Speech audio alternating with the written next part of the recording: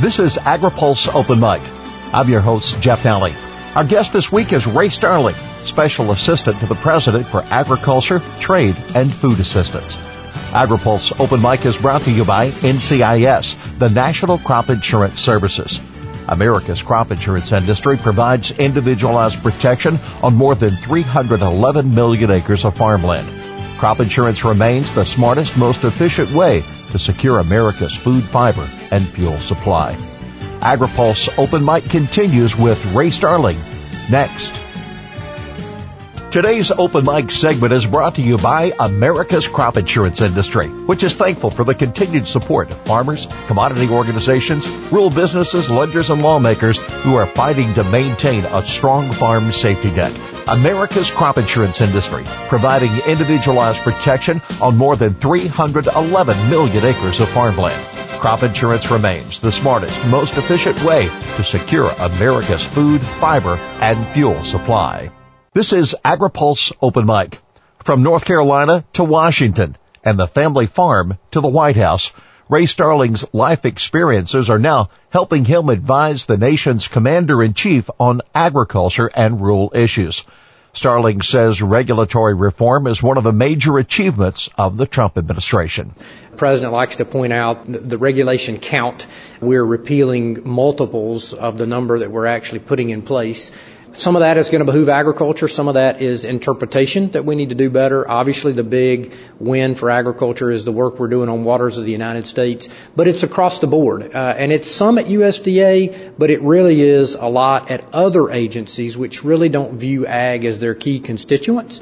So at FDA and at EPA, even at the Army Corps of Engineers, all of those folks, again, hear the message from the top that this is an important constituency. And I think we're making progress in changing the mindset. Secretary Perdue has really set the tone at USDA because he talks a lot about the culture, changing the culture.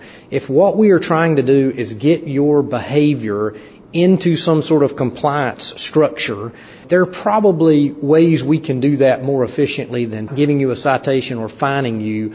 If we can educate you into compliance, if we can mitigate any misunderstandings that we have about what the actual rules and the laws cover and give you a chance to correct those errors, I feel like we really reach our end goals of regulation faster than if we are just pure punishers when it comes to enforcing the regulatory scheme. I think there's been a concern of agriculture that the regulatory agencies have gone beyond the letter of the law and acted not only as the regulatory agency but the judge and the jury at the same time. Yeah, and part of that is this concern that they don't really understand the stake that farmers have in the outcome themselves, right? Certainly there are actors that push the limit in any industry, but I'm very fond of saying in the ag sector, and I think you would agree with this, and certainly your audience does, that these are folks who have the very same goals as the regulators in mind. If it's a safer, cleaner environment, if it's better work standards for workers, pick the topic. We share that goal, that policy outcome. It a lot of times comes down to then, what is the path to get there and what makes the most sense? Farmers just want to know their voice is heard in that process.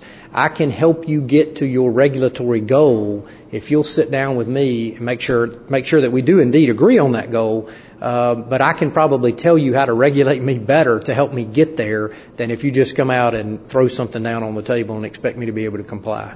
Farmers were pleased to hear the president say we want a farm bill this year and we want a farm bill with crop insurance. I think we're proving now in the early throes of that might be an easier request than it is to fulfill, especially as this is an even year and there is an election that's coming in the fall. What role will the president play with regard to the development of policy? I think it's funny because the press often likes to talk about, such a challenging environment for the Farm Bill. I would like to ask those of you that have been covering the Farm Bill for 20 or 30 years, have you ever seen an easy one, right? It's always challenging.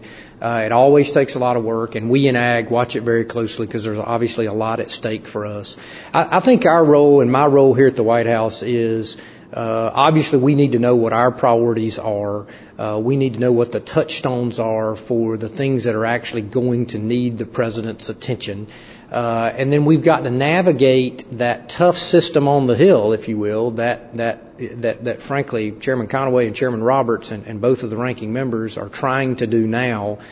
We have to navigate that process without making it any more difficult. And so for us, what I've tried to do here at the White House is really avoid line drawing or putting out maxims that are saying we will or will not stand or not stand for this or that.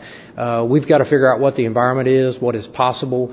The president has a ton of trust in the two chairmen. I have a ton of trust in them and also their staffs. They are absolute crackerjacks. I've enjoyed working with them. The same is actually true of both ranking members and their staff. Great people that we've now known for years. We've got to get this done. If you want me to say something provocative about the Farm Bill, I would just say I went back several months ago and watched an interview with Bob Dole when he talked about the marriage of the ag part, if you will, of the Farm Bill with food assistance. And what was critical to me was he talked about that marriage was designed to get the bill done. And it does seem like we are now beginning to be in an era, and were the last time we went through this negotiation. I don't want to be the person in the administration that suggests a divorce, but I do occasionally think maybe we should have gotten a prenuptial agreement before we made that marriage. It does seem like it needs a little bit of marriage counseling these days. So we'll see what happens. But our job here at the White House, I think at least at the beginning, is to not make that any more difficult. Farmers were relieved when the president said he wanted crop insurance. But then there's the fine print of the details, because when his budget came out, it looked like crop insurance was going to cost the farmers more and they might lose the harvest price option and, oh yes, a means test. Are these words and letters written in ink and in stone, and is that the bottom line? Or is this administration willing to work with the congressional leaders to understand why this program maybe doesn't need to change so much? I think it goes to the last point I made, which is we want to be malleable. I think we know we have to have room to move. So yes, some of those opening salvos are written in ink. I don't think they're written in stone. I think folks ought to understand that the budgeting process for the administration is always painful, particularly when you tie yourself to trying to get to a balanced budget, trying to identify top-line priorities like spending $60 billion more on the military, like the president's wall down on the border. When you put those priorities in first and then say we also don't want to cut entitlement programs, but we also want to balance the budget in 10 years or more, you have to make some tough choices. And so I would like to posit that those are certainly markers. They are certainly important. They are the president's budget. But at the end of the day, Congress will write the Farm Bill. Congress will write the budget. We don't need to box ourselves into anything just yet. So we take another step, and I realize we're sitting in your office, not the Oval Office, and that I'm talking to Ray Starling and not Donald Trump. But some in agriculture may be a bit concerned with the heavy-handedness and the comments that have come to trading partners and about trade agreements, and even in this era now of tariffs. They fear we're moving to protectionism and that it may be agriculture that falls on the sword to get the fair trade the president's working for. Help us understand where this administration is now.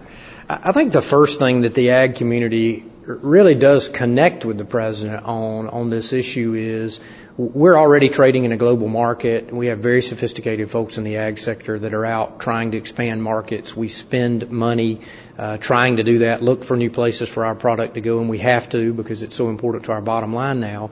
But we're also very familiar with the challenges that global trade presents.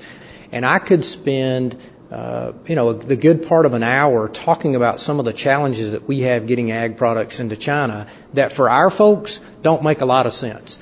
An AI ban on our poultry, issues with our rice imports when we have some of the best sanitary and phytosanitary standards in the world and some of the best farmers, the biotechnology approval process there.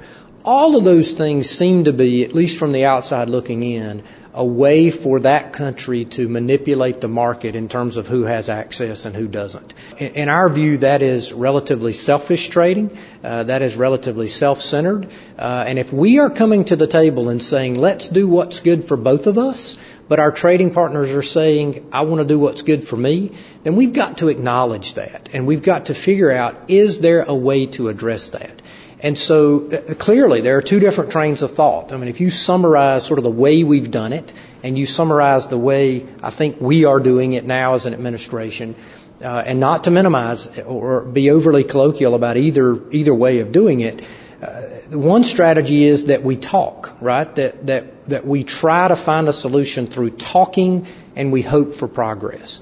I think this administration is saying we want to actually take some action to hit a reset button here and hope for progress. And you might be tempted to think, okay, on one side you said talk, and on one side you said actually take action. Those are the operative terms. I actually think the operative terms for both of those mental thoughts or trains of philosophy, if you will, are and see what happens. So we have seen from talking now, from having these dialogues for a number of decades, that we're not making the progress we feel like we need to make. We are not getting a reset button hit.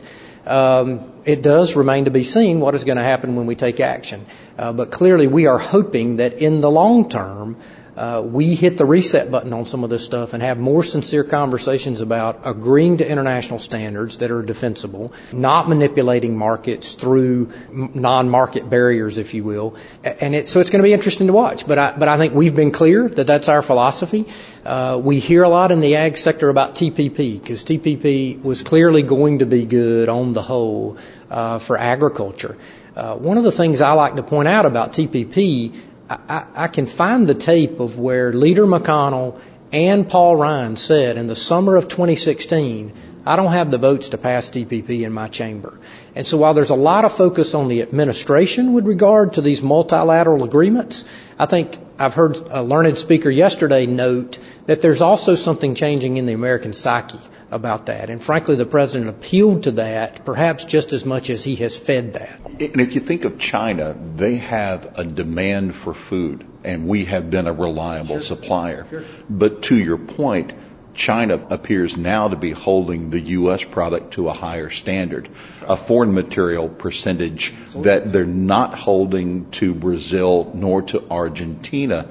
And the fear is that not only will this affect our relationship with China, this may affect the rest of the world. So at some point, things do need to come together. And you can appreciate an administration who looks at a trade relationship with China that's just shy of $400 billion. Is there not some way to make this better? Right, that's right. And I think for ag, what is making us nervous is that despite the misgivings, despite the challenges, over the course of the last 25 years in particular, we have made strides in growing those markets, and we have been successful. And we certainly don't want to go backwards. But I do think it comes down to this question of if we don't do some of the things we're doing now, then what is ag's answer to make it better? And so I spend a lot of my time talking with commodity group leaders and farmers about, in this environment, how do you use your energy to be productive? I don't think our farmers need to be hand-wringing. I also don't think folks need to spin plates in terms of, saying that, I've contacted my representative. All of that stuff is important. But we have more capital and more clout than that. It is important for us to continue to have quiet conversations with folks throughout the administration that are at the table making these decisions, and be prepared and realize that the president has our long-term interest at heart. And you understand the farmer's aspect, sure, knowing that you speak for the farmer, that if we pulled out of NAFTA, and if we turned off China, and if we turn more protectionist, that we produce a lot more than we use, and it could be a catastrophic effect on rural America. Yeah, I think that's right, particularly at a time when we're seeing, generally a 3 to 4 year trend in lower prices. That adds to the nervousness level. So at the end of the day, I hope we're getting to a good place with some of these renegotiations that we're working on. Everyone in ag is worried about retaliation when it comes to the China issue. That is not news to us. We also have that in the backs of our minds and, frankly, on the front of our minds. We have had discussions about what our reaction will be to that. I think the best thing for me to say is that is all yet to be determined, partly because we don't know how they're going to react, right? We don't know exactly what they're going to do, but I think we are sharp enough to know they're going to react. When the president was in Iowa and on the campaign trail, supported renewable fuel. And when there was some question about the direction of the EPA, supporting renewable fuel, supporting the RFS. But the president's also looking for a compromise between oil and water, and I'm not sure that you can bring those two sides together. So let's substitute oil for the oil industry, and let's substitute water for renewable fuels. And he's looking for a compromise. There have been a number of meetings. One meeting recently canceled.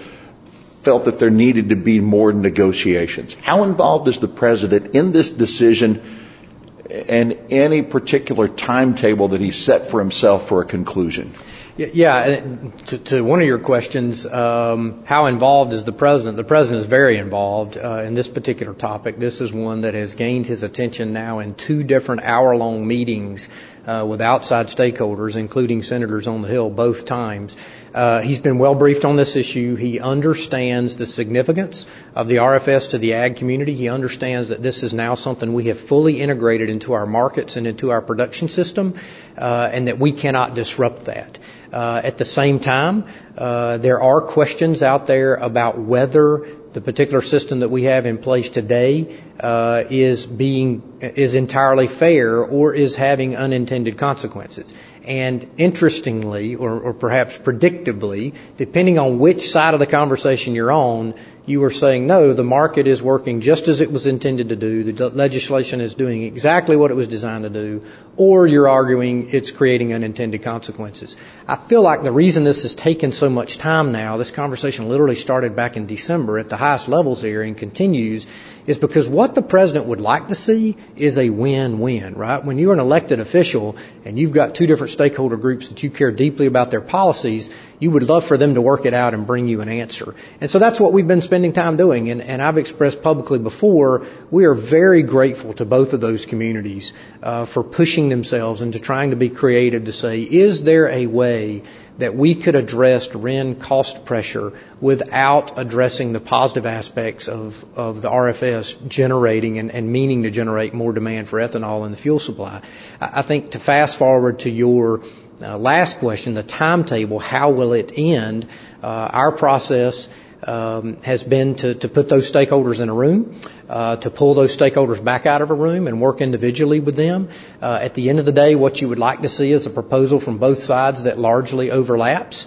I think we're nearing a place where the creativity has been pretty much exhausted. And I've been in the room before when someone's looked at the president, not on this issue, but on another issue, and they say some very daunting words. They say, this is kind of the end of the ideas, Mr. President. It's time to make a decision.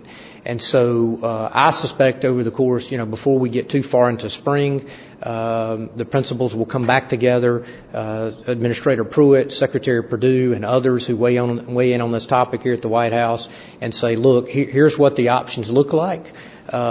Here's who's going to be pleased with this decision, who's going to be upset with this decision, what do you want to do? I think recently you heard that there is some discussion that this is really up to Congress to fix, that Congress would be the place to work out the equities on this. I do think that's an option. But I also think that given the level of attention the president's given this issue, that it's not beyond the realm of possibility that he will, make a decision based on the information we're able to present. One last area as our time ends. This president also is paying close attention to rural America, and it's almost as soon as Secretary Perdue was sworn into his position, he was appointed a task force chair to look at rural America to how to make it better. Those results are back now, and they overlay a lot with his goal for infrastructure and his goal for building rural America. Yeah, really the task force report came back and epitomizes what we believe and thought ahead of time that we probably needed for rural America and for the ag sector. and that is, you'll see in that report, you'll see references to the importance of trade. You'll see references to the point of developing our workforce in rural America, and by that, there is a smaller or a subset of that conversation that's focused on hand-intensive agriculture labor and the H-2A program and what are we going to do with the DACA program and all this kind of stuff. But there's an even higher level conversation about the folks that their status is not questionable. These are folks that have grown up in our rural communities. How do we get them into the workforce, keep them into the workforce, get them educated for the workforce? Then regulatory reform, and some of that is beyond the nuts and bolts of the things that most folks would think about. How do we manage biotechnology regulation and all the changes in biotech going forward, something that the press has talked about a lot. And then last but not least, on infrastructure, we think a lot about rural broadband. What Secretary Perdue concluded was if you took that entire report and you put it on a piece of sheet music, piano music, if you will, I play the piano a little bit, I like to say that rural broadband is the middle C of that report in terms of what we've got to work on, because so much more rural health care, education, a lot of that emanates from that ability to have access to the internet out in the heartland. It epitomizes our objectives. It really is a roadmap for us. Well, Ray Starling, we want to thank you so much for the opportunity to have spent time here and for you to be a guest on Open Mic. There will be future invitations, but it is tradition of the program to provide you an open forum, and you have an open mic. Thank you. I appreciate that. I like to think about food for thought. What got me into this line of work many years ago, and you and I talked about our FFA experiences and 4-H before that, I was able to see, I think at a relatively young age, that we were going to do technology and production well. And we have. We are producing more than we've ever produced per acre with fewer inputs than we ever have, and we really have just gotten to the tip of the iceberg. But identifying the limiting characteristics on our gains in ag, I observed years ago that I thought that was largely going to be around how we communicate about ag, what the social thought is about agriculture, what the political and the policy field look like. So understand the dichotomy there. On one side, we've said our farmers are the best in the world. Our scientists are the best in the world. Our companies that bring agribusiness products to the market are going to be cutting edge compared to anybody in the world. But we've got these other limiting factors that are not scientific, they're not technical, they're policy, they're communications. We've got to talk more about those, and we've got to focus more on those. Some of that's got to be private sector and outside of Washington, D.C., because generally Washington is going to listen to the landscape. And so if we've got folks questioning the way we produce food, questioning whether our farmers are transparent or sustainable, we've got to be able to answer those questions. And I feel like we have the answers to the questions, but we've got to train folks to be able to tell that story. I get to tell that story on the inside at the White House, so that's really fun. But there are thousands of other places it needs to be told every day. Our thanks to Ray Starling, Special Assistant to the President for Agriculture, Trade, and Food Assistance, our guest this week on Open Mic. AgriPulse Open Mic is brought to you by NCIS, the National Crop Insurance Services. America's crop insurance industry is thankful for the continued support of farmers, commodity organizations, rural businesses, lenders, and lawmakers who are fighting to maintain a strong farm safety net. Crop insurance remains the smartest, most efficient way to secure America's food, fiber, and fuel supply. For AgriPulse, I'm Jeff Nally.